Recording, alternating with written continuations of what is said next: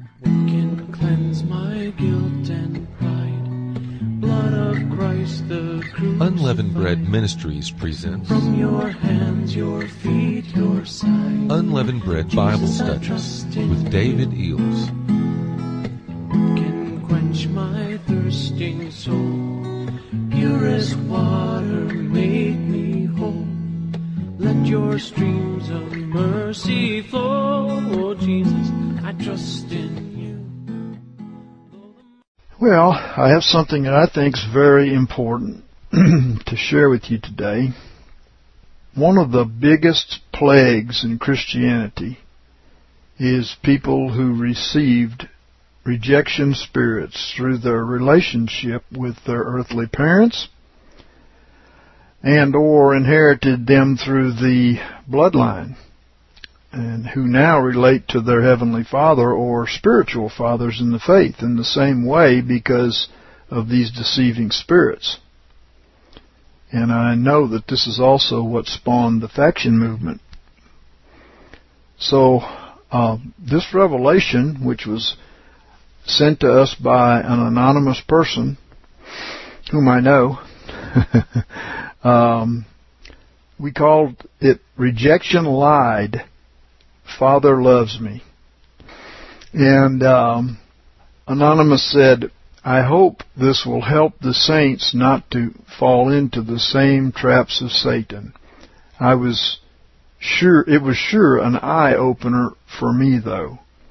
I wasn't realizing that the thoughts and feelings I was having were sinful and were grieving my Heavenly Father. Most people don't recognize that feelings of unworthiness and self-pity or self-loathing, which are all side effects of rejection, are sin and contribute to fear, doubt, and unbelief. Oh, and if you've got doubt and unbelief and fear, you are not going to be receiving the benefits that the Father has for you. That's why it's so important that we learn to do spiritual warfare and cast down vain thoughts and imaginations that are against the Word of God, as we're told in 2 Corinthians chapter 10. And Anonymous goes on to say, they create a huge gulf between us and the saving power and deliverance of Jesus, and keep us from receiving the gifts of God. This is so true, so true. I feel there are two manifestations of rejection. There may be more than two, but I know that rejection is the root demon and that it branches off in different directions sometimes. And what is said here is certainly correct, that there are these two. She said one is that people lash out at others and defend themselves, and the other is that people turn inward on themselves in the form of self-loathing and unworthiness. Well, if you're one of these people, we have authority, if you recognize this, to cast these spirits out. And we do. We cast these spirits and their thoughts down from all who agree with the good news that Jesus bore this curse on the cross. So saints, you believe it, you receive it. You reach out and take the gift from God. It's not important how it's stated or how you receive it. It's just your gift from heaven. And Anonymous went on to say, I believe these issues go along with unforgiveness, even of oneself. I think there may be others besides me who have forgiven everyone except themselves. Oh, there are many. There are many. Unforgiveness of oneself or of Father God or even of spiritual fathers causes much grief and gives the devil authority over us. Absolutely. Saints, I know if you're one of them, you know exactly what we're talking about. Don't let pride, don't let unforgiveness, don't let criticism stop you or separate you from God and His ministers. And don't let it stop you from being all you can be in the Lord. Cast down pride. confess your sins one to another. If we confess our sins, He's faithful and just to forgive us and to cleanse us of all unrighteousness.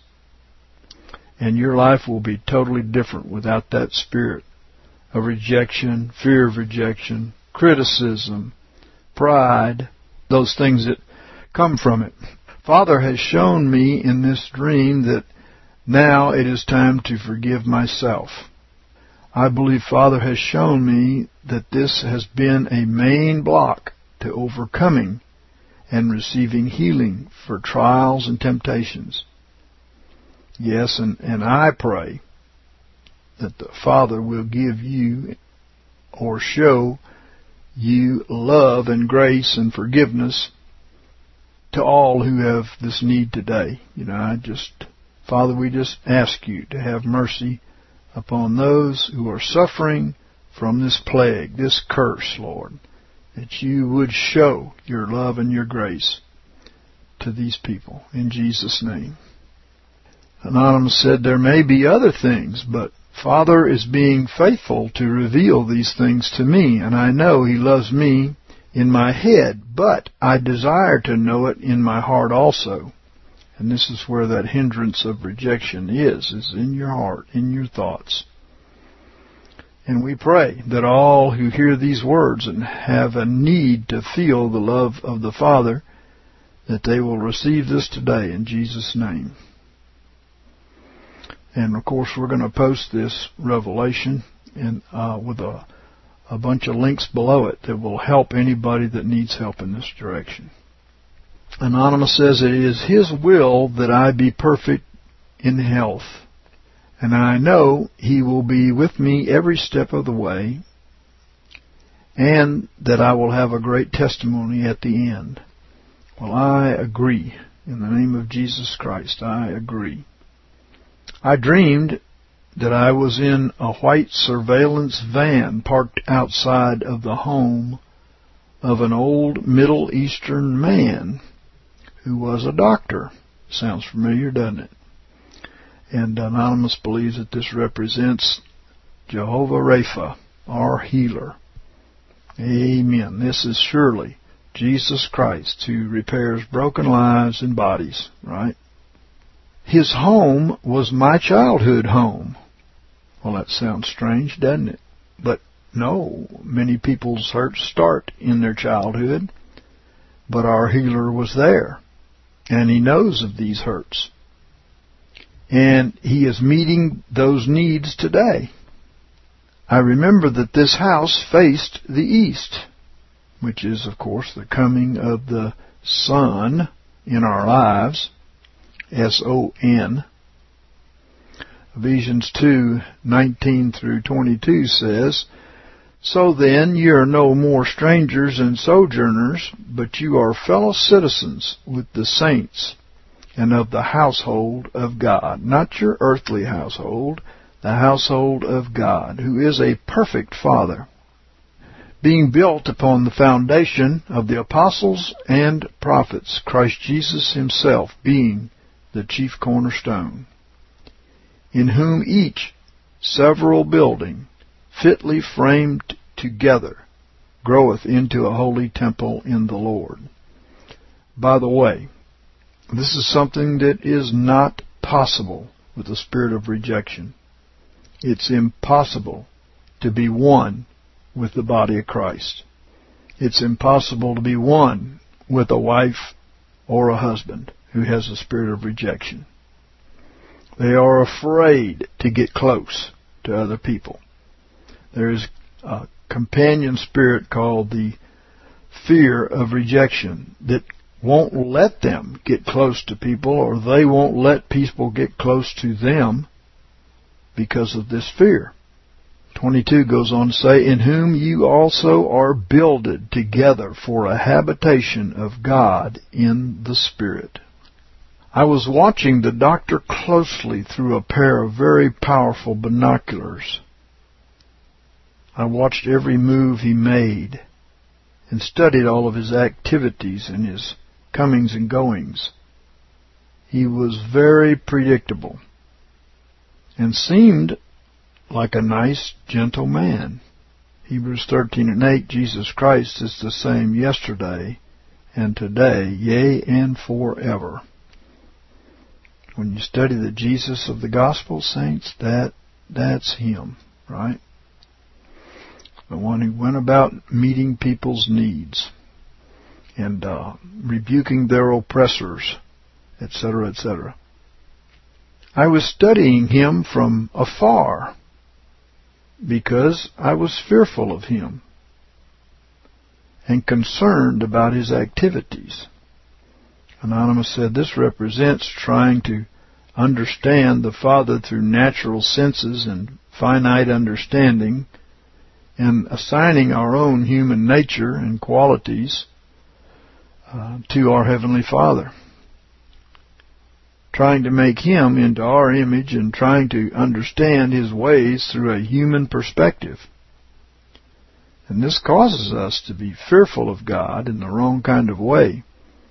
We cannot understand God through our own intellect.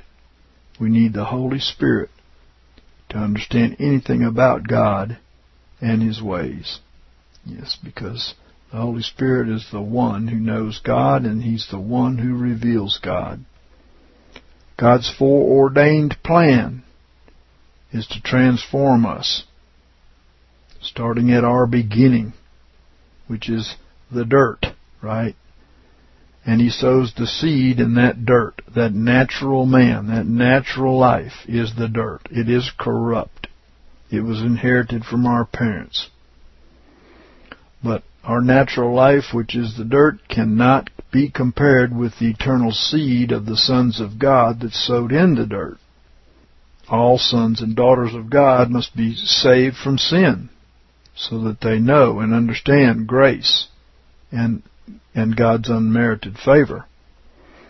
God didn't choose perfect people.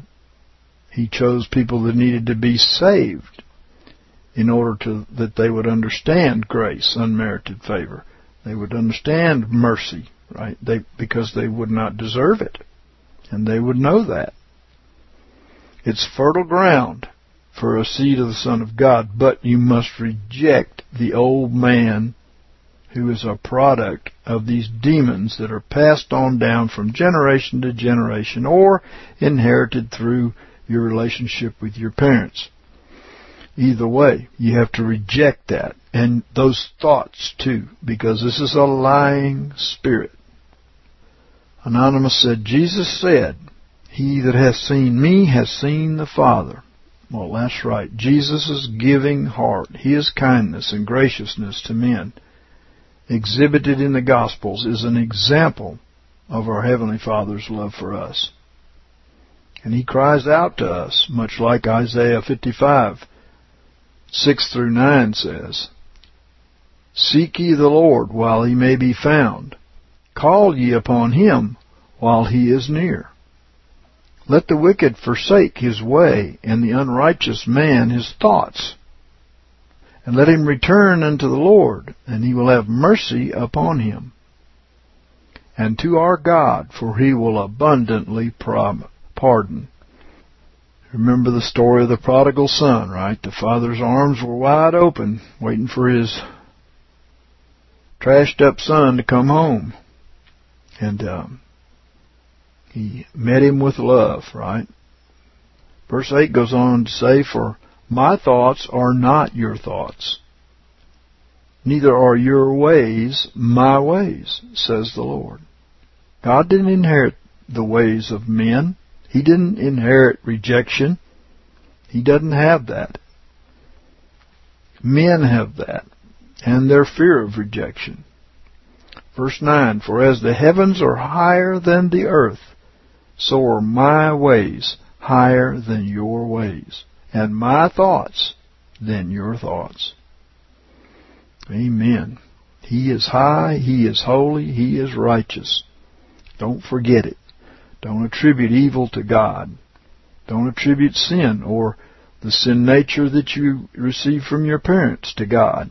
He is a perfect Father. And no, He's not a mother. There's a lot of goofiness going on out there.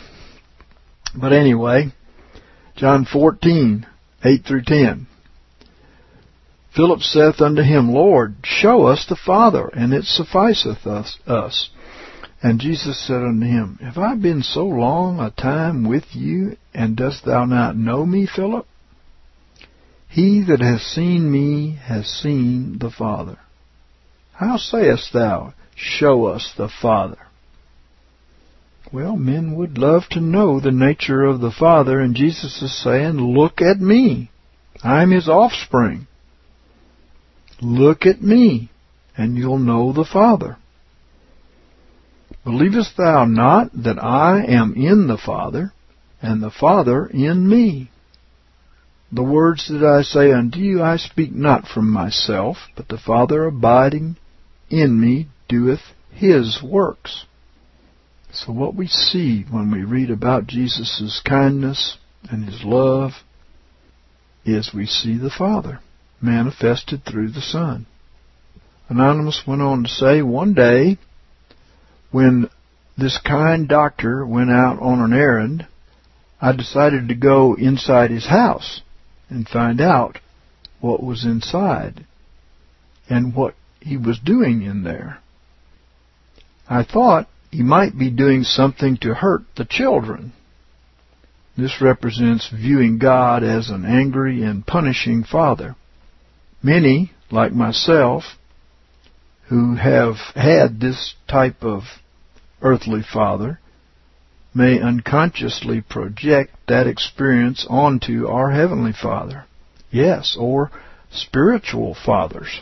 It happens. I know the Lord has spoken to me and told me the reason that a person with rejection couldn't have a relationship with me is because they saw me as their Heavenly Father. That demon in them was speaking to them that I was just like their earthly father. So I know exactly what Anonymous's revelation here is about. And besides that, I inherited through the bloodline and through relationship to a spirit of rejection concerning my earthly father. And this unconsciously projecting that rejection experience onto our Heavenly Father is caused by a spirit of rejection that will keep you from an intimate relationship with the Heavenly Father and from being able to receive all the benefits that He has for you. Luke 11, 9 through 13 says, And I say unto you, Ask, and it shall be given you. Seek, and you shall find. Knock, and it shall be opened unto you. It sounds like our Father has a special relationship with us to meet our needs, no matter what they are. The fact that He loves us so much that He would send Jesus to sacrifice His life to meet all of our spiritual and physical needs should say something to us. But these deceiving spirits are continually speaking in a person's mind thoughts that are not His thoughts, as He said. For every one that asketh receiveth, and he that seeketh findeth, unless, of course, you believe that you're unworthy and that God wouldn't do this for you. You listen to those lying spirits, right? Every one that asketh receiveth, and he that seeketh findeth, and to him that knocketh it shall be opened. How gracious, how undeserving we are of such things, right? And of which of you that is a father shall his son ask a loaf, and he give him a stone? Or a fish, and he give for a fish, give him a serpent? He for a fish give him a serpent. Well, some people think that about God, you know. Or if he shall ask an egg, will he give him a scorpion? He's not going to give something that is evil or threatening to his child. We ask him for good things, that's what he's going to give us. If ye then, being evil, know how to give good gifts unto your children, how much more shall your heavenly Father give the Holy Spirit to them that ask Him. Ask. Ask for His Holy Spirit, not these evil spirits that have been inherited through the natural bloodline. Ask. Be filled with His Holy Spirit. Some people can't receive the Holy Spirit because they feel that they are unworthy. Well, in a way that's true, but we're counted as worthy through our faith. And really that's just a moot point, because if the Lord said it, He will do it. Anonymous said, when I went inside, I saw that He had a bunch of servants. And in parenthesis, she has angels. And I add, too, that earthly ministers, too, are so. Servants just mean messengers, right? Or angels, just means messengers, right? Who were preparing many gift packages out of the gifts that the doctor had made for the children. So our doctor, our physician, our great physician, actually physician is a bad word, and so is doctor, but the Lord is trying to relate to us to something that we know in this world, right? The truth is the word is healer, iatros, healer. The Lord is a healer. But the Lord wants you to see this parable of a doctor who wants to give gifts to his children. A healer who wants to give gifts to his children. They were wrapping them in clear cellophane wrapping and getting them ready for delivery. And we know from Hebrews 1:13 and 14, but which of the angels hath he said at any time, sit thou on my right hand until I make thine enemies the footstool of thy feet? Are they not all ministering spirits sent forth to do service for the sake of them that shall inherit salvation? Yes, these are the sons and daughters of God, that these ministering spirits were created to serve, to bless, to deliver. Amen? He must love us very much. These gifts represent salvation through Jesus and the promises of Father in His Word to us. Romans 11:28 through 32 says, as touching the gospel, they are enemies for your sake, but as touching the election, they are beloved for the Father's sake. In other words, when God's people have even gone astray from Him, they are beloved for the Father's sake. When the father in the parable of the prodigal son, when his son returned, he loved him just as much. He was much more relieved that he was now safe, but he loved him just as much because he was his son, right? God has many sons and daughters out there doing their own thing. They're away from Him into the curse, not realizing that He already delivered them from all this, right? Verse 29, for the gifts and the calling of God are not repented of. For as ye in time past were disobedient to God, but now have obtained mercy by their disobedience, even so have these also now been disobedient, that by the mercy shown to you, they also may now obtain mercy. Amen. So God has from among the Jews and among the Gentiles children of His that will ultimately bear fruit.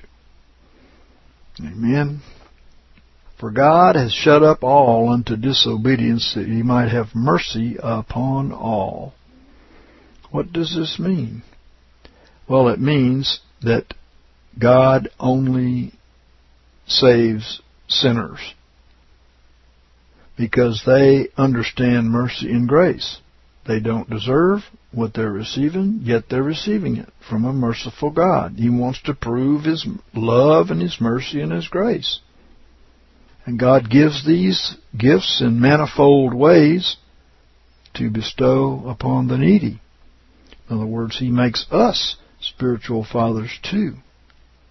In Romans 12, 6 through 8, Paul said, "And having gifts differing according to the grace that was given to us, whether prophecy, let us prophesy according to the proportion of our faith, or ministry, let us give ourselves to our ministry, or he that teacheth to his teaching, or he that exhorteth to his exhorting, he that giveth, let him do it with liberality, he that ruleth with diligence, he that showeth mercy with cheerfulness."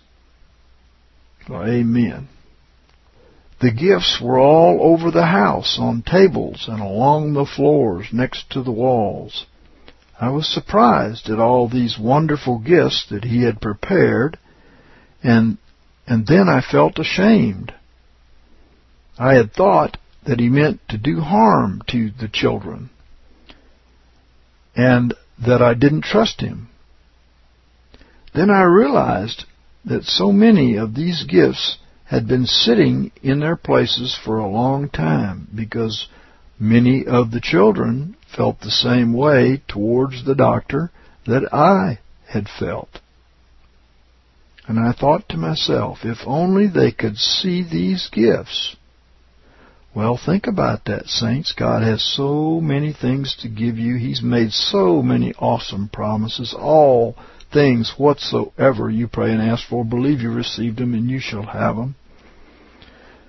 He's made tremendous promises to give you His gifts. Not only of the ministry gifts, but the gifts of His life and His love to you. If only they could see these gifts. They've been sitting there waiting for so long because people felt the same way that Anonymous felt here towards the doctor, that he was a hard person. Then my husband, and I believe that this represents Jesus, came up behind me and encouraged me to go lay down and rest on the large king-size bed that was in the middle of the living room. I guess that represents the rest. Jesus wants us to enter into the rest, which is what? According to Paul in Hebrews, it's believing the promises. You don't have a problem. The Lord has supplied all of your needs through His promises. We just need to believe, right? And I was still fearful of the doctor because even though I saw all the wonderful gifts that he had prepared for the children, I felt that he didn't intend any of those gifts for me. And I thought he would be angry at me for intruding into his house and doubting his person. And they said this is representative of a lying spirit of rejection. If we listen to these lies, it will keep us from receiving all of the gifts that the Father has intended us to have. Amen. Amen. Hebrews 4:2 says, "For indeed we have had good tidings preached unto us, even as also they. But the word of hearing did not profit them, because it was not united by faith with them that heard." The word of the promise is useless to many people because they don't think it's for them. It's always for someone else. They think that's who God will give it to, someone else. But no, it's your fault because you don't believe Him, because you have believed a lying spirit. You're not casting down that imaginations that are against the knowledge of God. So I decided to lay on my right side, get this, underneath the bed. Not on the bed of rest, but underneath the bed. My husband was disappointed and didn't agree with this, but he loved me so much that he still went and laid next to me under the bed with his arm around me to bring comfort and peace to me. Isn't that just like Jesus? Well, many are living beneath their privilege and relationship with Jesus. We are sons and daughters of God through Him. He has provided all things for us, including His love, His mercy, and His grace. Romans 8:35 through 39 says, "Who shall separate us from the love of Christ?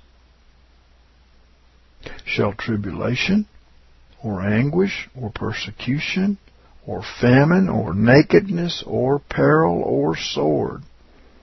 Does this mean these things when they come, if they come? Does this mean that the Lord does not love us? No. He says, "Who shall separate us from the love of God? Shall any of these things? No. Even as it is written, for thy sake we are killed all the day long." I can hear somebody saying, "You see there?" We were accounted as sheep for the slaughter. No, we endure the death of the old man of self so that we might be with God, so that we might think as He thinks and live as He lives.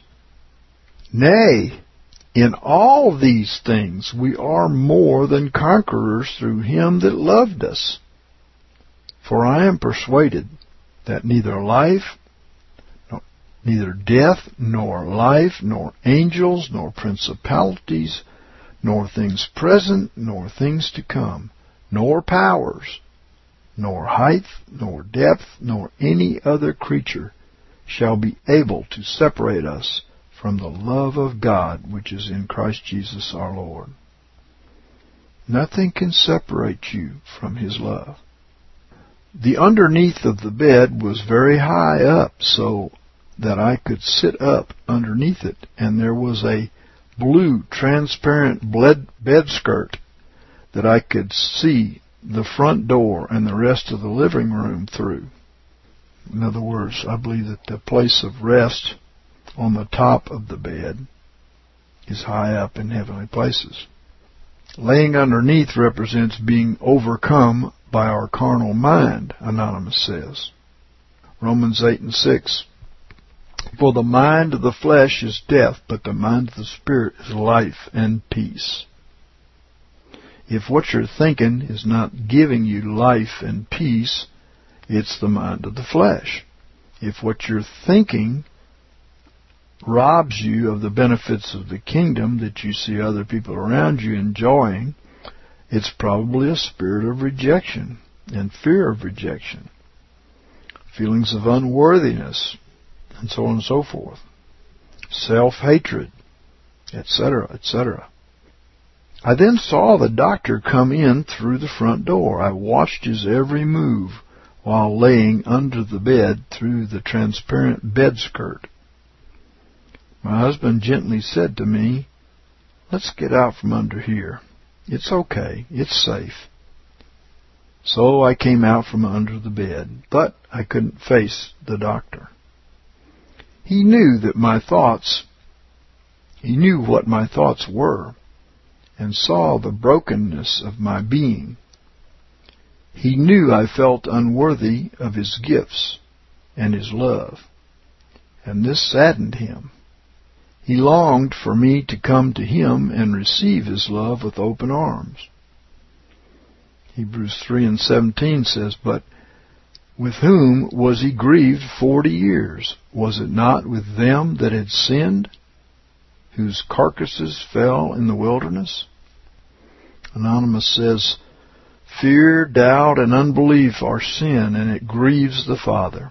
Spirits of rejection, self-loathing, self-pity, and unworthiness hide very well in religion and in those who are under the law and self-works. We must not forget that it is the sacrifice of our Savior and the grace of the Father that we are counted worthy and reckoned as righteous." Well, amen.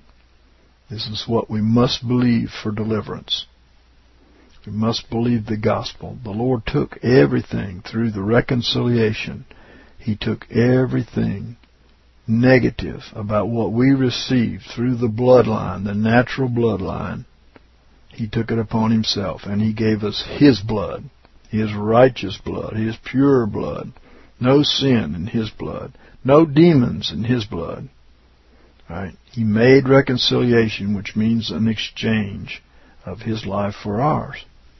He delivered us out of the power of darkness. We no longer have to submit to spirits of rejection. I went out and sat on the front porch on the first step. I was feeling hopeless when suddenly I saw the doctor's hand place a love letter to my right on the step next to me. She said, "The Word of God is His love letter to us and all His promises in it. This is always the first step to victory over the enemy and his lies." Well, amen. Be transformed by the renewing of your mind. We have to think right. Folks, we come to Him with a virus in our computer program, and it needs to be cleansed, right? We read the Word of God. We read it day and night. We put His words before our mind. We let them be on our tongue so that we can have what He has. She said, I looked at it. It was in a white business envelope with my name written on it, with fancy lettering like calligraphy. I then looked away from it as tears rolled down my face and a pain went through my heart. I was afraid to read it and afraid to accept His love. Then the evil voice of rejection told me that if I opened it, there would be nothing but rebukes and words of rejection and condemnation. Self-pity said that I didn't need any more of that in my life. And self-loathing said, how could you even think that He could love you? All the while, my spirit man inside knew how special I was to the doctor. But the lies of the enemy were casting me down, discouraging me, and making me feel unworthy. And, I might say, so that they would have no faith towards God and miss out on all of His benefits, as the demons plotted to do. Amen? I wanted to leave the letter there, unopened, and slide down a yellow slide that appeared now in front of me off of the porch. A yellow slide. You reckon that has anything to do with fearfulness or being chicken? As we say. Yeah, too afraid to accept this gift. That's called the fear of rejection. My husband appeared behind me and again told me, please, don't go. Open the letter. It's a love letter just for you. He wrote it just for you. Can't you see how much He loves you? You are so special to Him. I could see past my husband and through the wall of the house that the doctor was sad that I was ignoring his special letter that he had written just for me. I wanted to believe so much that I was special to him, but at the same time, I was afraid to let myself believe it because I was afraid that my trust in him would be betrayed. That's fear of rejection, again. And that eventually he would turn on me in a punishing way. That's fear of rejection, fear of failure, etc., etc. It's an evil spirit that plagues the people of God. And when I woke up, I knew that I was making Father sad because I wasn't trusting Him for His gift of healing and deliverance from the enemy, and that I needed to get back into His Word to renew my mind daily and remind myself of His love for me. Amen. Get into His love letter. Let it get down in your heart and heal you of all those wounds that were put there by demon spirits. No, don't blame the other person. They just are suffering probably the same things from their parents on down. They were victims too. Pity them. Don't be angry or unforgiving towards anyone who unknowingly or being incapable of loving because of these spirits. Ephesians 6:16 and 17 says, "Withal, taking up the shield of faith, wherewith you shall be able to quench all the fiery darts of the evil one. And take the helmet of salvation and the sword of the Spirit, which is the Word of God." You know what a helmet is for, right? It's to protect your mind, right? The helmet of God's salvation. He saved you from the very things that are being spoken in your mind by these evil spirits.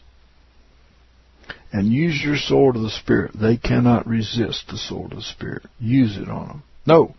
Thus saith the Lord. And you stick them with that sword, the Word of God, right?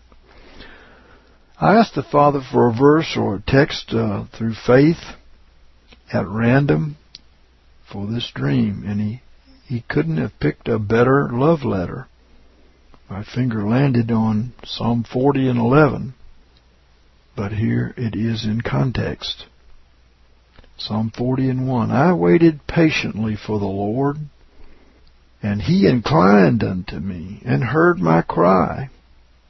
He brought me up also out of a horrible pit, out of the miry clay.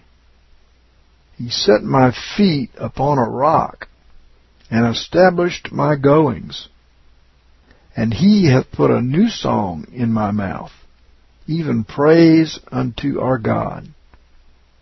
Many shall see it, and fear, and shall trust in the Lord.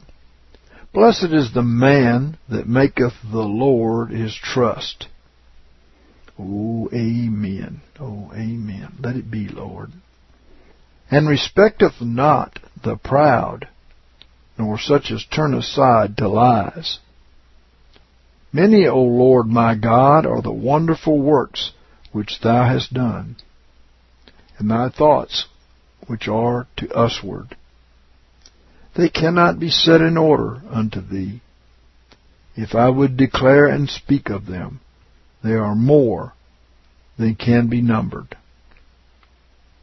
But so many are not partaking of the benefits of all of God's good desires for us.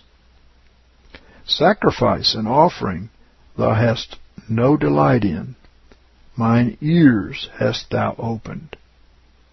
Burnt offerings and sin offerings hast Thou not required, in the natural, that is.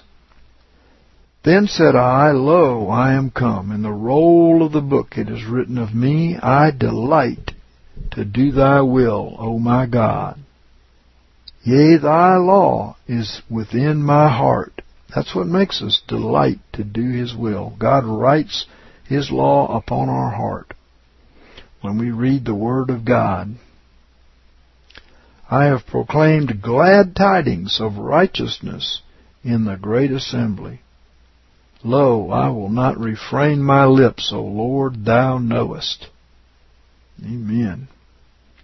It's good news, saints. That's what it's called, the good news. Amen.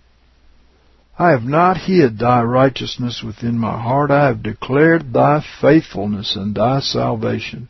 I have not concealed Thy loving kindness and Thy truth from the great assembly.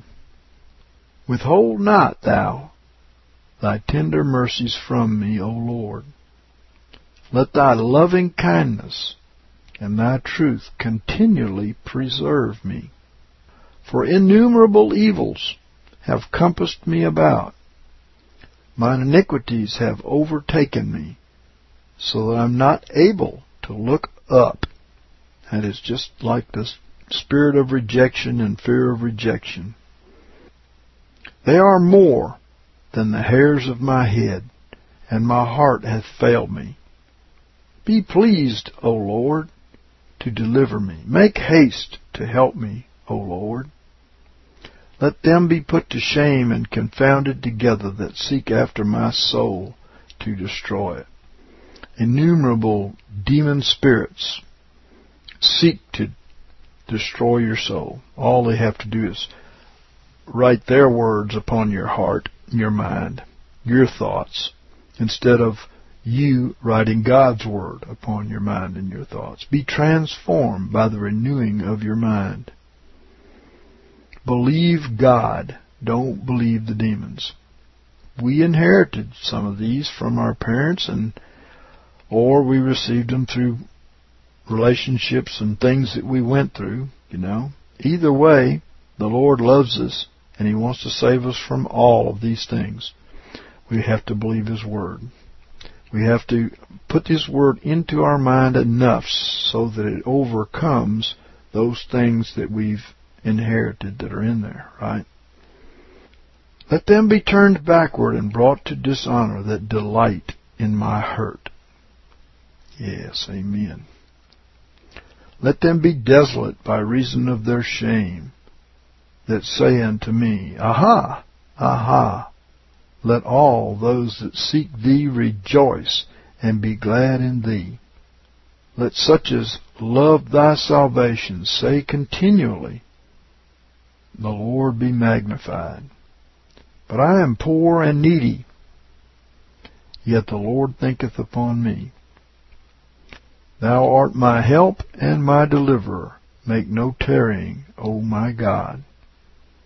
Yeah, amen, amen. God loves you, saints. You didn't come to the Father on your own. He chose you and caused you to approach unto Him, the Bible says. He drew you with His love. I'm going to put some other links on this revelation, and Brad will post them, and I hope you'll pay attention to all these if you've ever had any dose of this rejection or fear of rejection or unworthiness or whatever, any of these things. And one of them is a letter to a prodigal son. You remember the prodigal son, right? He went out into the world and basically disgraced his father. But his father was ready to receive him when he came back, repented, and grieved at his actions. Another is called freedom of forgiveness. How that a person whose parents had rejection, and they did too, how that when they forgave, the Spirit's power in their family was broken. And deliverance from rejection and its fear, which is my own experiences with rejection and explanations of a couple of branches of rejection and how to be delivered from it by faith in God. It's very simple, but it's too good to be true to some people. However, some have read this and obeyed and acted in faith and been delivered. Again, let me say this. If you've been delivered of rejection and its fear, and you have unforgiveness towards other people, it will come back. You must forgive everybody. If you refuse to do that, you are not forgiven. If you are not forgiven, the curse is on you. You're not forgiven for your past sins, therefore you cannot be cleansed for your past sins. You must forgive. Jesus said, if you don't forgive, you will not be forgiven. People try to twist this, but it's just simply not twistable. And another article we're going to put here is seeing others through eyes of faith. That is, we are to see other people through our faith for them.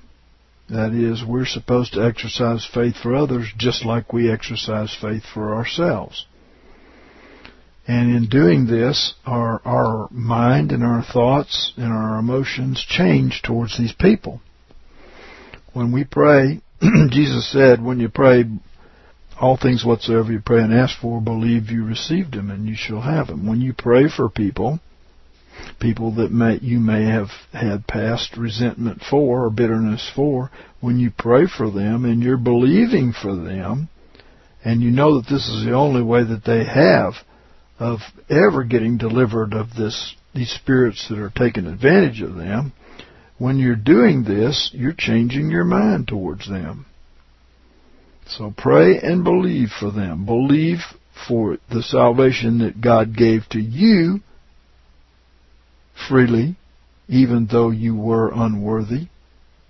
That salvation that He gave to you, He will give to them as unworthy as they are. Right? Man, God is so good. Father, we thank You. We pray, Lord, that You will deliver Your people who are listening, who so desire to be free from these demonic bondages.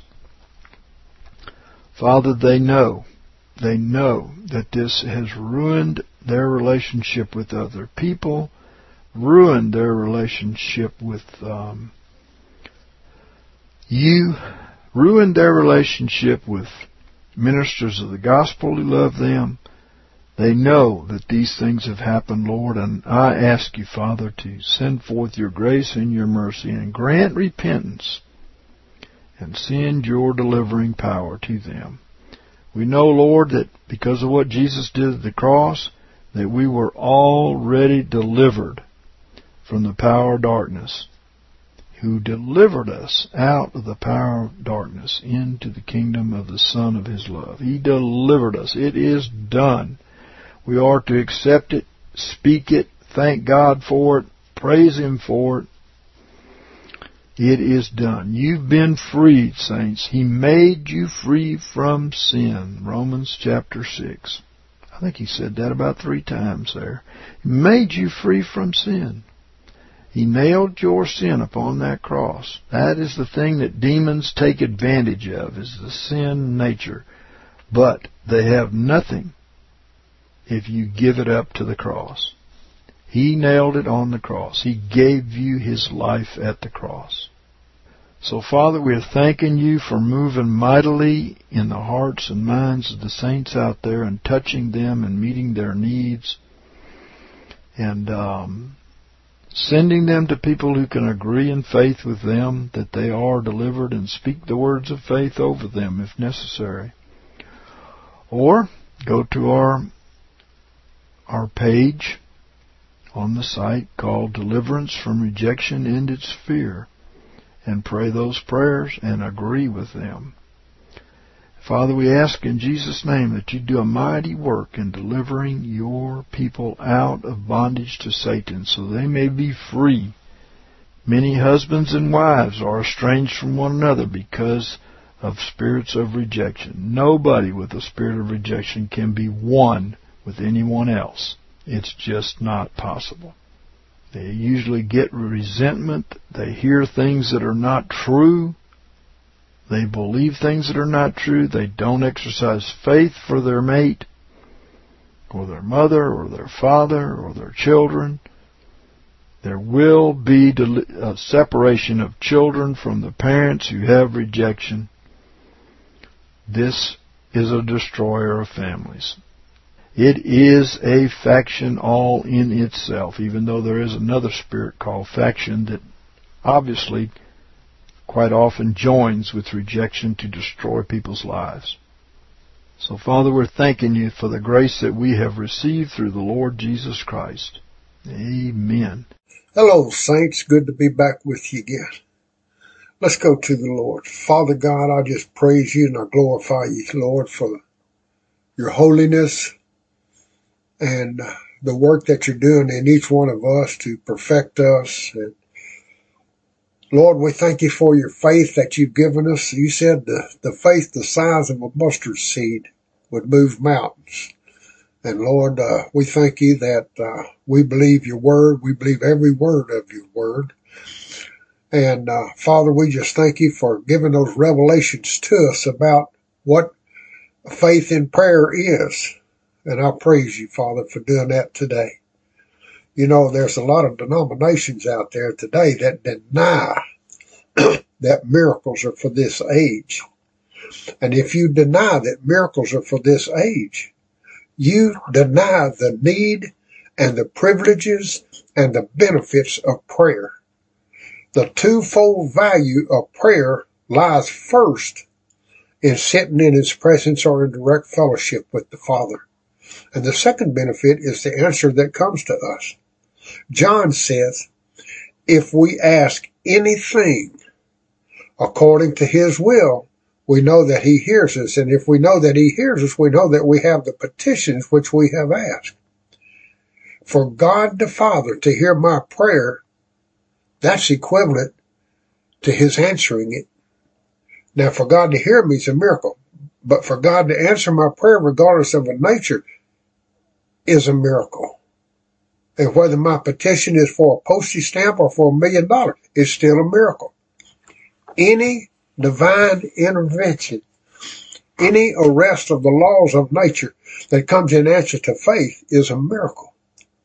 If prayer brings an answer, that answer is a miracle. It is then that faith has its true place in our lives. And the instant that you say there are no miracles in this dispensation, you deny that our walk is a walk by faith. And you declare that our walk is a walk by reason. I challenge you right now to find one place where God tells us as believers to walk by reason. God is a faith God. We are a faith family. We're all born by faith. We live by faith, and by faith we live, breathe, and have our being in Christ. If there are no miracles, then there ain't no reason for faith. If there are no miracles, God can't answer prayer because He can't answer prayer of any character that is not a miracle. And you men and women out there that tell us that you believe the Bible to be the Word of God, that it is God-breathed and without error in the original, and then in the same breath tell me that the day of miracles is past, you're the most illogical thinkers, the most inconsistent believers that the devil ever deluded. And I believe profoundly that the devil is the deceiver of the whole inhabited earth and of that type of Christian in particular. So let's come back to God, okay? Let's take our place. If we pray at all, we expect our prayers to be answered. And if that prayer is answered, God's done it.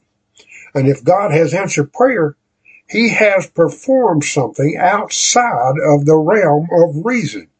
And we have to give up our prayer life utterly, or we want to have to believe in miracles.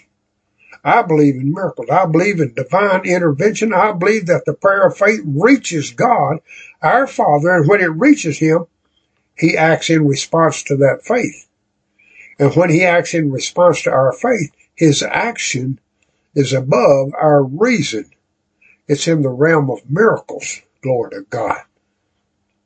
And for me to deny the privilege and benefits of prayer would raise a storm of protest among those who deny miracles today. And I want you to see, brethren, as you listen today, that your position is untenable. Faith causes a man to act like God. Love makes him like God. Prayer is an excursion into the supernatural realm. You are in the throne room in the presence of God of all ability, and He has promised to hear your petition and to give you your request. You have come on the ground of His word. He said, whatsoever you shall ask of the Father in my name, He will give it to you. You understand that the words that Jesus spoke were His Father's words. So you come now with the Father's words in your lips, and you're making your appeal on the ground of His own word. You're not a servant. You're not a slave, folks. You're a son. You are taking Jesus' place, acting in His stead, doing the Father's will.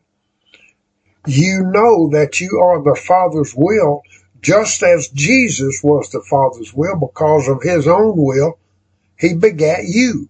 You are the fruit of His own word. You came into being by His own power and ability, and you have received eternal life, His very nature. and you recognize your place in Christ. You're acting the part of a son.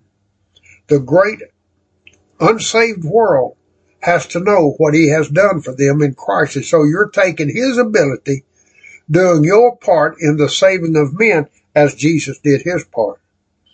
You belong to a supernatural order of being, whether you recognize it or not, whether you have taken your place or not.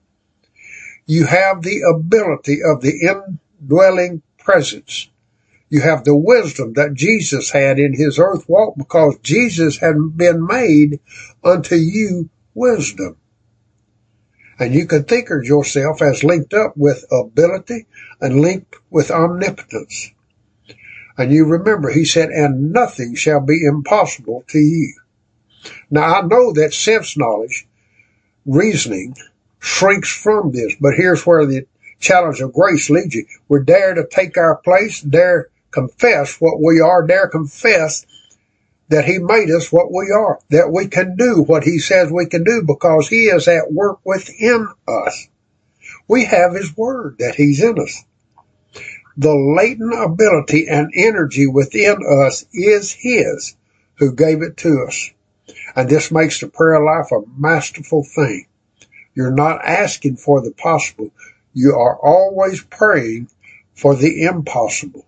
You are asking for things that can't be done by any human method. Fasting and long hours of prayer don't build faith. Reading books about faith and about men of faith and their exploits stirs in the heart a deep passion for faith, but it doesn't build faith.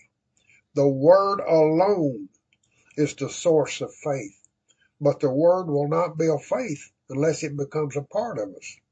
If you abide in me and my words have their place in you, that is, they have their place in our conduct. Jesus gave us the key. He said, the words that I speak are not mine, but my Father's. And the works that he did were not his, but his Father's. Jesus acted on his Father's words. Jesus never needed faith. He had it unconsciously. Faith is built in us by the word being built into us, by our acting upon the word. And it's the word of faith. And so as the Father builds that into us in our daily walk, faith becomes an unconscious asset. And we come to realize that we're part of him as a branch is a part of the vine, that he is a part of us as the vine is a part of the branch, that we have his life and we have his ability. We have his love nature and we have his strength. That gives us an unconscious certainty as we go into his presence. We know that we're working together with him to one common end. And we know that he is the strength of our life. And we know that he is our ability. And we know that we are his righteousness in Christ. And we know that he needs us to carry out his will. And so we're taking our place as a son, carrying out his dream for man. There can't be a real prayer life that's not built upon the word. The word is the source of all faith. And that faith must be a quiet assurance, an unconscious faith, something that you don't even think about. You can't conceive of Jesus saying to himself, can you? If I only had faith. Men and women who have really wrought and done mighty things have been those who had never thought about their faith life. The word was a reality. What he said solved the problem. This word is revelation knowledge. It's God wanting to speak with man. Now, first, there must be a reality of the incarnation. John chapter 1 and verse 14. And the word became flesh and dwelt among us, and we beheld his glory, glory as of the only begotten from the Father, full of grace and truth. The incarnation can't be a doctrine or a theory or a metaphysical concept. It has to be as real as your birth is to you. And it's not something that you argue about, but it is an absolute fact that God has broken into the human realm and has given to the senses a testimony of his reality. A lot of us have reveled in his earth walk, followed him step by step in his miraculous career. We were thrilled at the demonstrations of divine ability that characterized him in every crisis. He faced a dead Lazarus as simply as you and I would face any ordinary event in life. He was perfectly quiet in the midst of the storm on the Sea of Galilee. He walked on the waves that night in the tumult of a raging storm as quietly as you walk up and down on the sidewalk in front of your home. There was a royalty about his faith, a divine dignity that thrills us. But what does that resurrection mean? It means that the sin problem was settled, that Satan was conquered, humanity was redeemed, that God can now on legal grounds impart his nature, eternal life to man and make him a new creation. At last, man can become God's actual child, a very son, and there can be perfect fellowship between them. You know, when God imparted his nature to man, he imparted his righteousness also. So man is a partaker of the divine nature and the righteousness of God. Man can stand in the Father's presence as did Jesus in his earthly walk. Now God can give the Holy Spirit to live permanently in the body of this new creation. And he can build into that new creation through the Word the very character and nature of the incarnate one, so that we can say softly, it's no longer I that live, but Christ lives in me. And now we know that Romans 4:25 is a reality. Who was delivered up on the account of my trespasses and raised because I was justified. Praise God. The church has had a theological conception of our redemption. It has never been a part of our daily walk. Colossians 1:13 and 14, who delivered us out of the authority of darkness and translated us into the kingdom of the Son of his love, in whom we have our redemption. And Ephesians 1 verse 7 says that redemption is according to the riches of his grace. And in the mind of the Father, that redemption is a reality. And it would have been a total failure otherwise. That redemption meant that Satan had been utterly defeated, stripped of his authority and dominion, so that man, any man, no matter what his condition has been, how deeply he has been enmeshed in sin, it don't make any difference, can by the whispering of the name of Jesus and by confessing his lordship, step out of bondage into perfect liberty. Glory to God.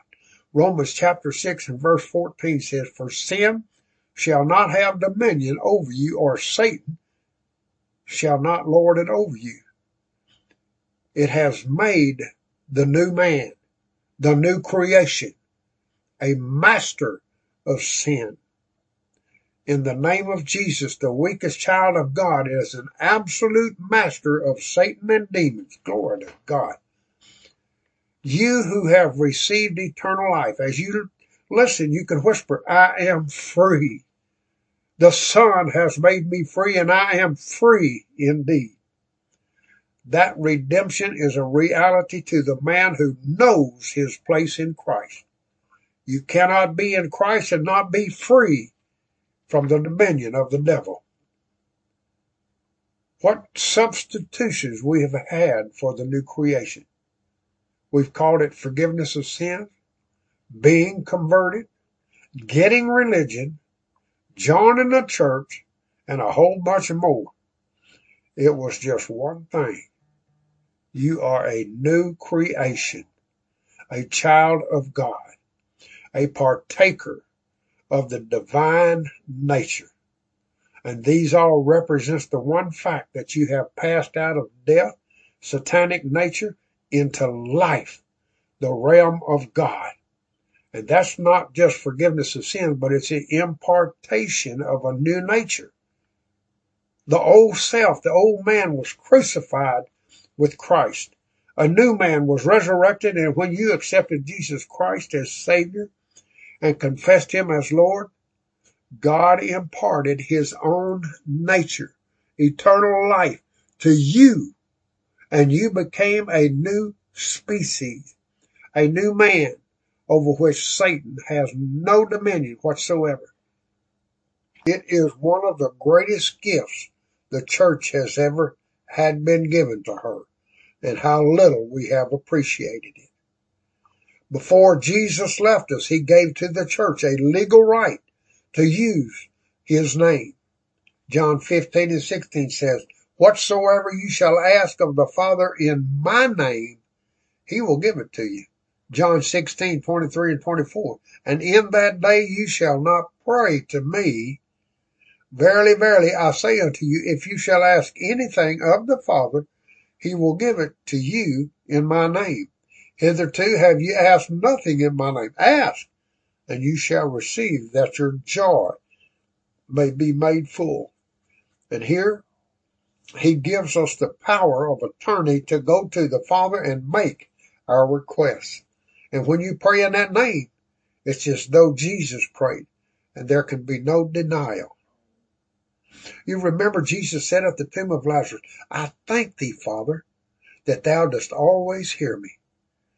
And that is the ground for your assurance right there. John 14:13-14. He gives us in this the use of the name.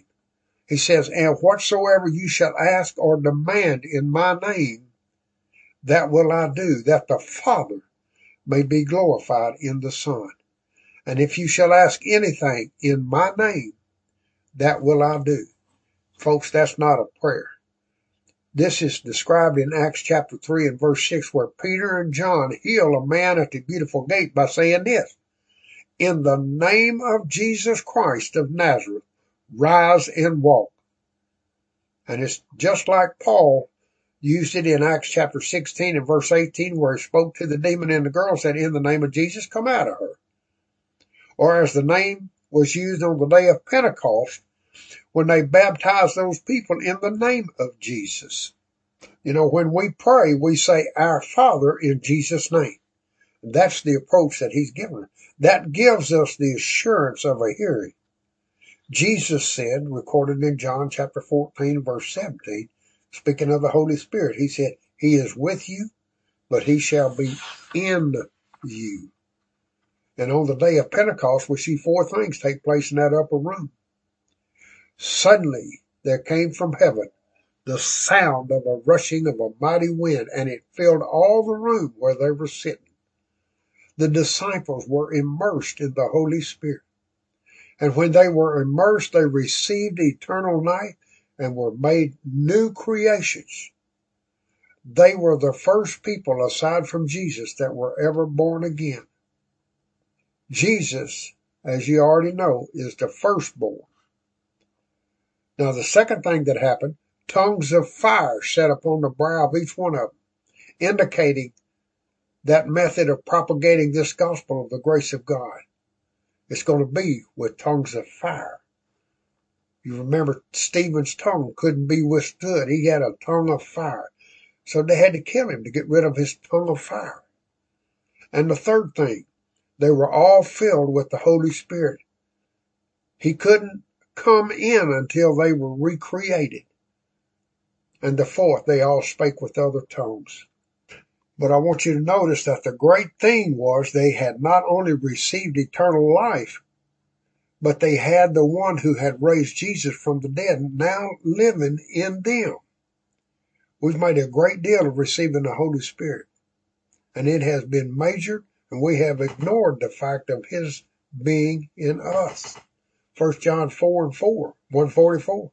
Ye are of God, my little children, and have overcome them, because greater is He that is in you than he that is in the world. Philippians chapter 2 and verse 13, for it is God who is at work within you, willing and working His own good pleasure. Not only are we born again, have become the very sons and daughters of God, but He comes and makes His home in us. That's a reality, folks. The ministry has kept the church in the bondage of sin consciousness ever since the last Reformation, and none of us have ever been able to get away from it. Most of our hymns are about sin. Most every sermon is about sin. And the church has never known of her absolute freedom from sin consciousness. It would do us well to study Hebrews chapter 10, verses 1 through 14 very carefully. I don't have time to quote it all. First, it tells how the blood of bulls and goats couldn't take away sin. For if it could, the worshippers have been once cleansed, would have no more consciousness of sin. But in those sacrifices, there is a remembrance made of sins year by year. That reminds me of the altar services, where we ask the believer to keep coming Sunday after Sunday to be cleansed from sin. The blood of Jesus Christ hasn't meant more to some of us than the blood of bulls and goats meant to the Jew. For it was impossible that the blood of bulls and goats should take away sin. And the 11th verse, and every priest stands day by day ministering and offering the same sacrifices, which can never take away sin. But he, when he had offered one sacrifice for sins forever, sat down on the right hand of God, for by one offering he has perfected forever them that are sanctified. The Lord Jesus Christ dealt with the sin problem for us perfectly when we were recreated and received the nature and life of God. At that time, he not only put our sin away, but he remitted all that we had ever committed, and at the same time, he imparted his own nature and righteousness to us. 2 Corinthians chapter 5 and verse 21 says, him who knew no sin, God made to become sin, that we might become the righteousness of God in him. And by that new creation, we have become the righteousness of God. Glory to God. So Romans chapter 3 and verse 26 has become a reality. It says that he, that's God, might himself be righteous and the righteousness of him who hath faith in Jesus. Well, here, God declares that he becomes the righteousness of the man who accepts his son as a savior. 1 Corinthians chapter 1 and verse 30 declares that Jesus has been made to be our righteousness. God is our righteousness. Jesus is our righteousness. And by the new creation, we have become the righteousness of God in him. But somebody might be asking, what is the righteousness of God? Well, it's the ability to stand in the Father's presence without the sense of guilt, condemnation, or inferiority. It is the ability to stand there as the very sons and daughters of God Almighty, so that you can go boldly unto the throne of grace, make your petition just as Jesus would if he were here. Now, faith in the Father is not built upon the word of man, but upon his own word.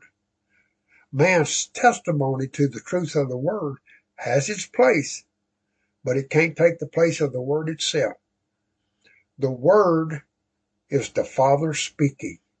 It's as though the Master were here, now in person, and that word is taking his place. That word has given us life and made us new creations. That word has sustained us and upheld us. It is the word of faith that proceeds from the very heart of the Father of faith. The word is a part of the Father himself. I feed on it.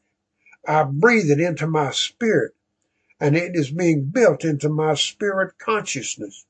Its absolute integrity, its life-giving equality has impregnated my very being. Man's word, like grass, withers. God's word, like himself, can never die. It can never lose its freshness, its power. its ability to recreate, to strengthen, and to give courage.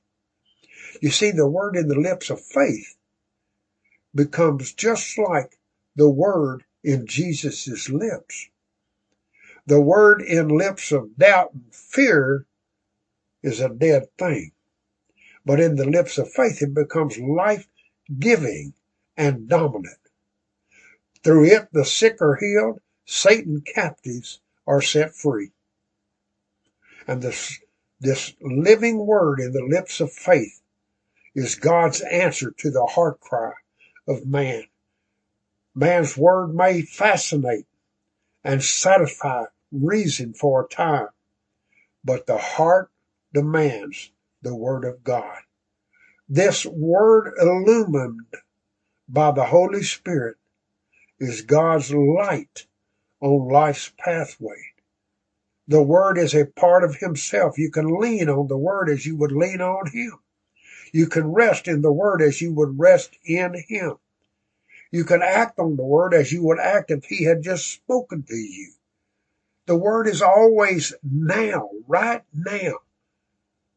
Our modern psychological religions are children of the senses. They use the Bible and quote from it, but it's only man's literature to them.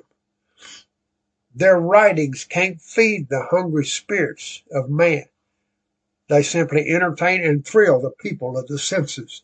Folks, these eternal spirits of ours crave the bread of God. Jesus is the bread of life. They that feed on him have no appetite for the theories of men. Don't waste time with the philosophies of men. There ain't no life in them.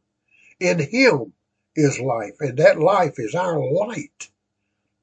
His word alone can answer the heart cry of man. Their words may answer the cry of lost, reason-ruled souls groping in the sense realm for life, but never the cry of the heart.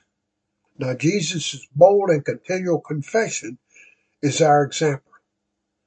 We are what he made us to be. Jesus confessed what he was. Sense knowledge could not understand it.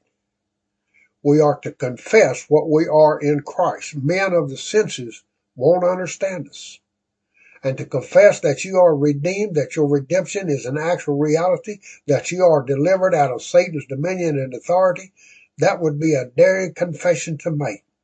To confess that you are an actual new creation created in Christ Jesus, that you are a partaker of the very nature and life of deity, that would amaze your friends.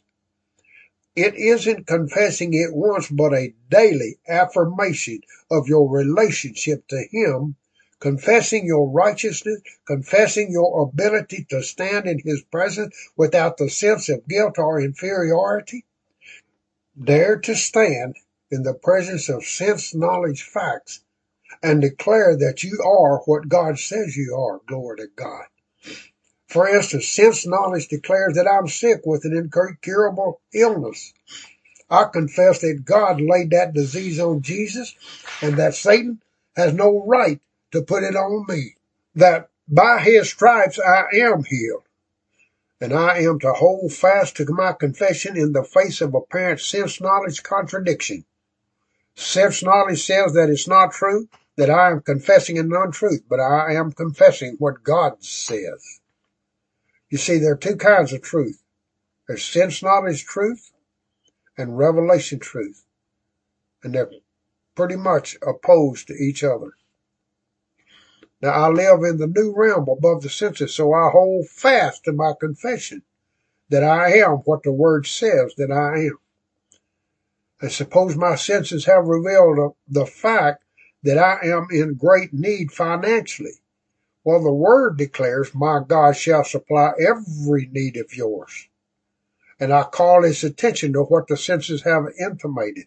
And he knows that my expectations are from him. I refuse to be intimidated by sense evidences. I refuse to have my life governed by them, because I know that greater is he that is in me than the forces that surround me. And the forces that oppose me are in the senses. The power that is in me is the Holy Spirit. And I know that spiritual forces are greater than the forces in the sense realm. And I maintain my confession of spiritual values, of spiritual realities in the face of sense contradictions. Now here's a couple of confessions that E.W. Kenyon wrote about that of his experience. He said, after having prayed for one the other morning, she was satisfied that she was perfectly healed. But now the symptoms have returned and her heart is disturbed. She wonders where the difficulty lies. And I asked this party, did you tell your husband when you met him at night that you were healed? No. You see, I wasn't sure yet. I didn't want to say anything until I was positive. But you had no pain. Was there any soreness? I asked. Oh, that all left, but you see, I have to be careful. My husband is skeptical, and I didn't want to tell him I was healed until I was sure. Well, you can already see where her difficulty lay. She didn't believe the word. Had she made her confession to her husband, the thing would never have come back. But she played into the hands of the enemy, and he restored the same symptoms that she had had and brought back the pain and soreness. This happened because she invited him, the devil, to do it. Had she dared to stand her ground on the word and hold fast to her confession that she was healed, he wouldn't have any ground to come back to her. Our faith and our unbelief is determined by our confession. Few of us realize the effect of our spoken word on our own heart or on our adversary. He hears us make our confession of failure, of sickness, of lack, and apparently he doesn't forget. And we unconsciously go down to the level of our confession. No one ever rises above it. If you confess sickness, it develops sickness in your system. If you confess doubt, the doubts become stronger. If you confess lack of finances, it stops the money from coming in. And you say, I don't understand that. No, because most of us live in the sense realm and spiritual things are very indistinct. Hebrews chapter 4, verse 14 has to become a constant reality. It says, having then a great high priest who hath passed through the heavens, Jesus, the Son of God, let us hold fast our confession. Our confession is that the word cannot be broken, that what the Father says is true. When we doubt the Father, we're doubting his word. And when we doubt his word, it's because we believe something else that is contrary to that word. Our confidence may be in the arm of the flesh. It might be in medicine. It might be in institutions. But whatever our confidence is in, if it contradicts the word, it destroys our faith life. It destroys our prayers too, and it brings us back into bondage. Every person who walks by faith will have testings. They don't come from the Father, folk. They come from the adversary, the devil. He is refusing to allow you to escape him. You become dangerous to the adversary when you become strong enough to resist him and when you have learned to trust in the ability of the Father to meet your every need. And when that becomes a reality in your consciousness, the adversary, the devil, is defeated. But as long as he can confuse the issue and keep you in the state of flux, you are at an disadvantage. Listen, I'm telling you these things for one purpose: to strengthen your confidence in the word, to make you know that no word from God is void of power or can go by default. There isn't power in all the universe to void one statement of fact in this word. He said, God said, I'll watch over my word to perform it. Jeremiah 1:12. And again in Romans 10:11, whosoever believeth on him shall not be put to shame. Thank you, Lord God. Your confidence is in that unbroken living word. and you hold fast to your confession in the face of every assault of the enemy. Now, this is Philippians chapter 1:28 in the ESV. And not frightened in anything by your opponents. This is a clear sign to them of their destruction, but of your salvation, and that from God. 2 Corinthians 2, verses 14 and 15, ESV. But thanks be to God, who in Christ always leads us in triumphal procession, and through us spreads the fragrance of the knowledge of him everywhere. For we are the aroma of Christ to God among those who are being saved and among those who are perishing. Folks, you take your position in Christ, that you are more than a conqueror, that no matter what the testing might be in God, he's not going to let you fail.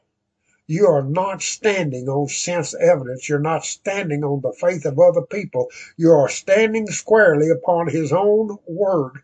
Your confidence is not in the prayers of others, but in this unchanging, unbreakable word, and you refuse to allow your lips to destroy the effectiveness of that word in your case. Those circumstances that are around you there, you hold fast to your confession, though it would appear as though the prayer was never answered. It is your quiet assurance in his word that gives you the supremacy over your adversary. And you know that all authority is in the name of Jesus, that every demon and every disease and every circumstance has to bow to that name. Glory to God. Philippians chapter 2 and verse 9 through 11.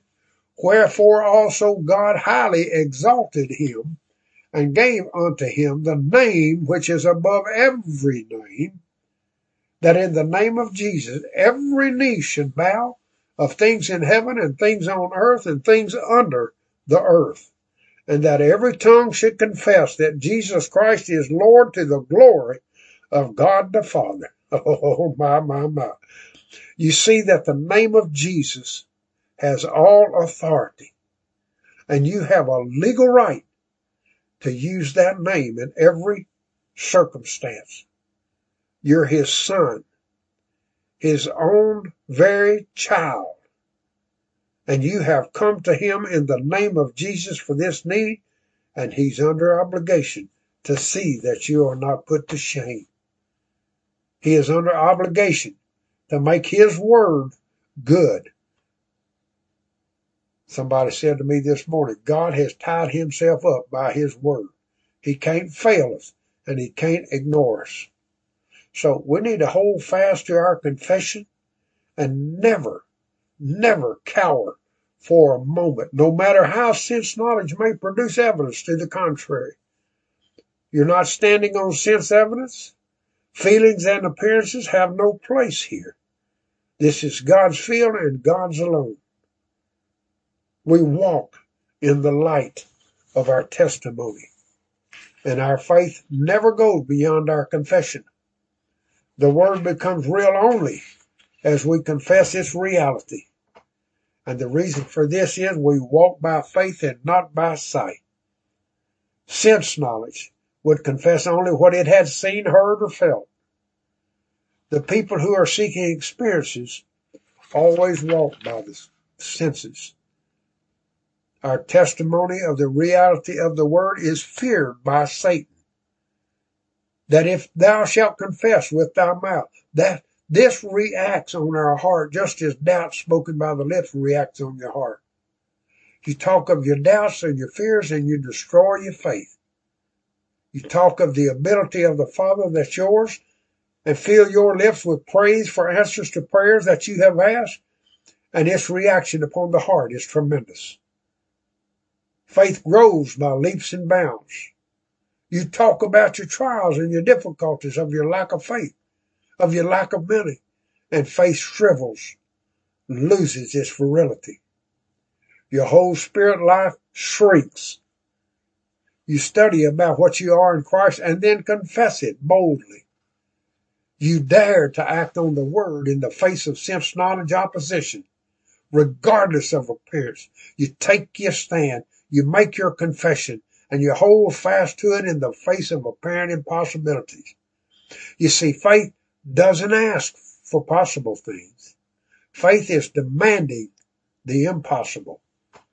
Prayer is never for the possible, but always for the thing that is out of reason. You know, it's God who is at work with us, in us, and for us. How shall he not with him freely give us all things? Romans 8:32. You see, you're launching out into the realm of the impossible, just like Abraham did when he asked for a son. You're not asking for something you can do for yourself, but for something that is beyond reason. And then you refuse to take counsel with fear or to entertain a doubt. And the hardest battles that I have ever fought have been along this line.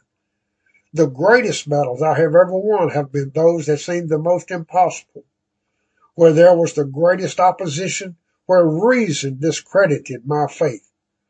And I held fast to my confession, and the word was made good. Praise God. Confess your dominion over disease in Jesus' name. Never be frightened by any condition, no matter how forbidding, how impossible the case might be. It might be cancer, tuberculosis, or an accident in which death seems to be the master of the situation. But you never give in. You know you and God are masters of the situation. You never for a moment lose your confession of your supremacy over the works of the adversary. This disease, this calamity is not of God. It has but one source, and that's Satan. And in Jesus' name, you are master. You have taken Jesus' place and you're acting in his stead. You fearlessly take your position. Confess your ability in Christ to meet any emergency. Glory be to God. And if you'll always remember that Jesus met defeat and conquered it. You're facing defeat everywhere as a master. Don't let down. Keep your solid front.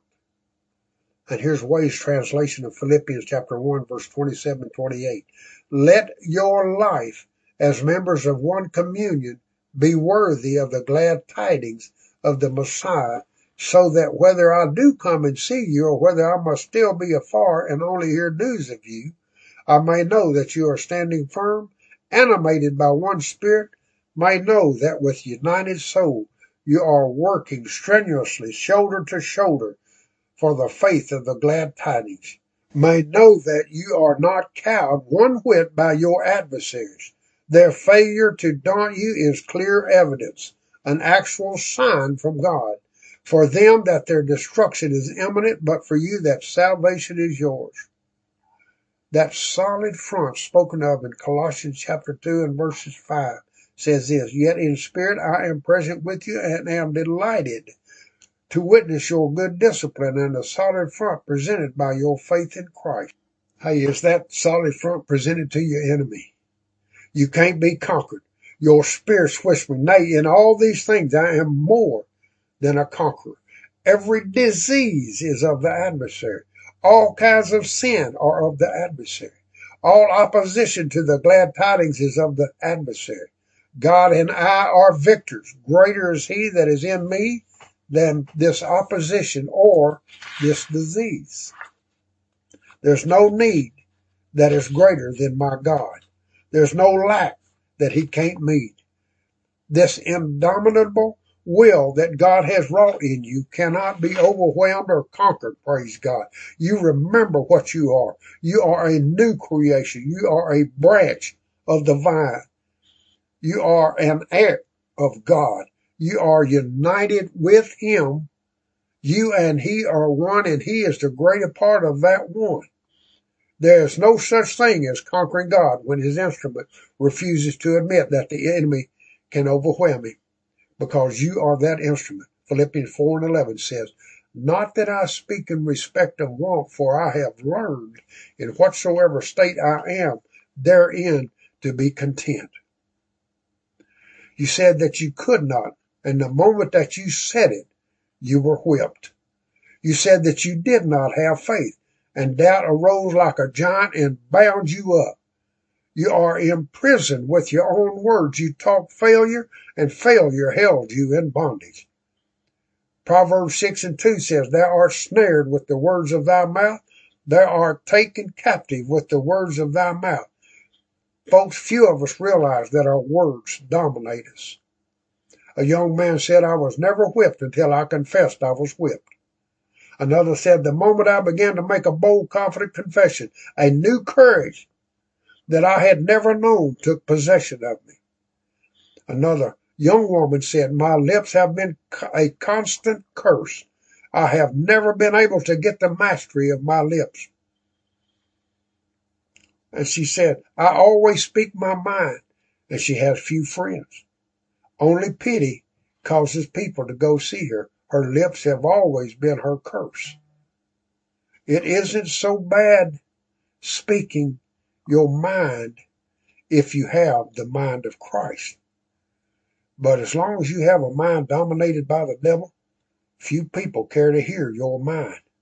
Never talk failure. Never talk defeat. Never for a moment acknowledge that God's ability can't put you over. Become God's inside-minded, remembering that greater is He that is in you than any force that can come against you, and remembering that God created the universe with words. That words are more mighty than tanks or bombs, more mighty than the army or the navy. Learn to use words so they'll work for you and be your servants. Learn that your lips can make you a millionaire or a pauper, wanted or despised, a victor or a captive. And your words can be filled with faith that'll stir heaven and make men want you. Remember that you can fill your words with love so they'll melt the coldest heart and warm and heal the broken and discouraged. In other words, your words can become what you wish them to be. You can make them rhyme, and you can fill them with rhythm, and you can fill them with hatred, with poison, or you can make them breathe the very fragrance of heaven. And now you can see vividly what your confession can mean to your own heart, and your faith will never register above the words of your lips. I'm going to tell you something. It's not so bad to think a thing as it is to say it. Thoughts may come and persist in staying, but you refuse to put them into words and they die unborn. And so cultivate the habit of thinking big things and then learn to use words that will react upon your own spirit and make you a conqueror. Jesus' confessions prove to be reality. Faith confessions create reality. Jesus confessed that He was the light of the world, and He was it. The rejection of Him has plunged the world into a new darkness. He said He was the bread from heaven, and it's true. The people who have fed upon His words have never suffered want. His words build faith as we act on them. Let them live in us. His words were filled with Himself. As we act on them, they fill us with Christ. His words feed faith and cause it to grow in power in us. The believer's word should be born of love and filled with love. Our lips are taking the place of His. Our words should never bruise or hurt, but should bless and heal. Because Jesus was the way, the reality, and the life. And we're taking His place, showing the way, confessing the reality, and enjoying the life. You'll never enjoy what you are in Christ until His love rules your lips. Until we know our legal rights in the family of God, we will never become outstanding in our faith life. We should know that the Bible is made up of two legal documents, the Abrahamic covenant and the new covenant, and that Jesus' death was a legal death to meet humanity's legal needs, and that His sacrifice, His substitutionary work, was accepted by the Supreme Court of the universe, and that man has a legal right to take Jesus Christ as his Savior and confess Him as his Lord, which gives him a legal right to eternal life, the nature of God. And that makes him a son. And as a son, he has a legal right to his Father's protection and care. He has a legal right to all that Jesus purchased for him in his redemptive work. He has a legal right to the use of the name of Jesus in prayer and when dealing with demoniacal forces. He has a legal right to the Holy Spirit's indwelling. All promises and statements of fact in the Word of his. He has a legal right to a perfect redemption from Satan's dominion, from sickness and disease, from poverty and want. And he has a legal right to stand in the Father's presence because Jesus has become his legal righteousness, and he has legally become the righteousness of God in Christ. And he has a legal right to heaven as his home. And this takes prayer out of the realm of doubt and puts it into the realm of absolute certainty. Glory to God. Well, folks, I'm out of time. I hope this helps you in your prayer life and in your faith. So get in the Word, read the Word, and believe what the Word says, and confess the Word out of your mouth. God bless you. We'll see you next time, God willing. Can quench my thirsting soul. Purest water make me whole. Let your streams of mercy flow. Oh Jesus, I trust in you. Though the mountains fall into the sea, though the rivers rise, I still believe. For your mercy stands and your word is true. Oh Jesus, I trust in you.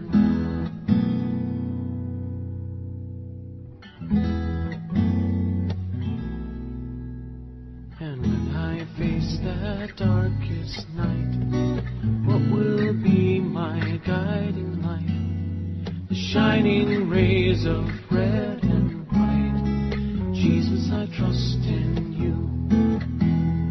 Oh, Sacred Heart, in you I find mercy seated for all time. I am yours and you are mine. Oh Jesus, I trust in you. Though the mountains fall into the sea, though the rivers rise, I still believe. For your mercy stands and your word is true. Oh Jesus, I trust in you. Though the mountains fall into the sea, though the rivers rise, I still believe. For your mercy stands and your word is true. Oh Jesus, my Lord Jesus.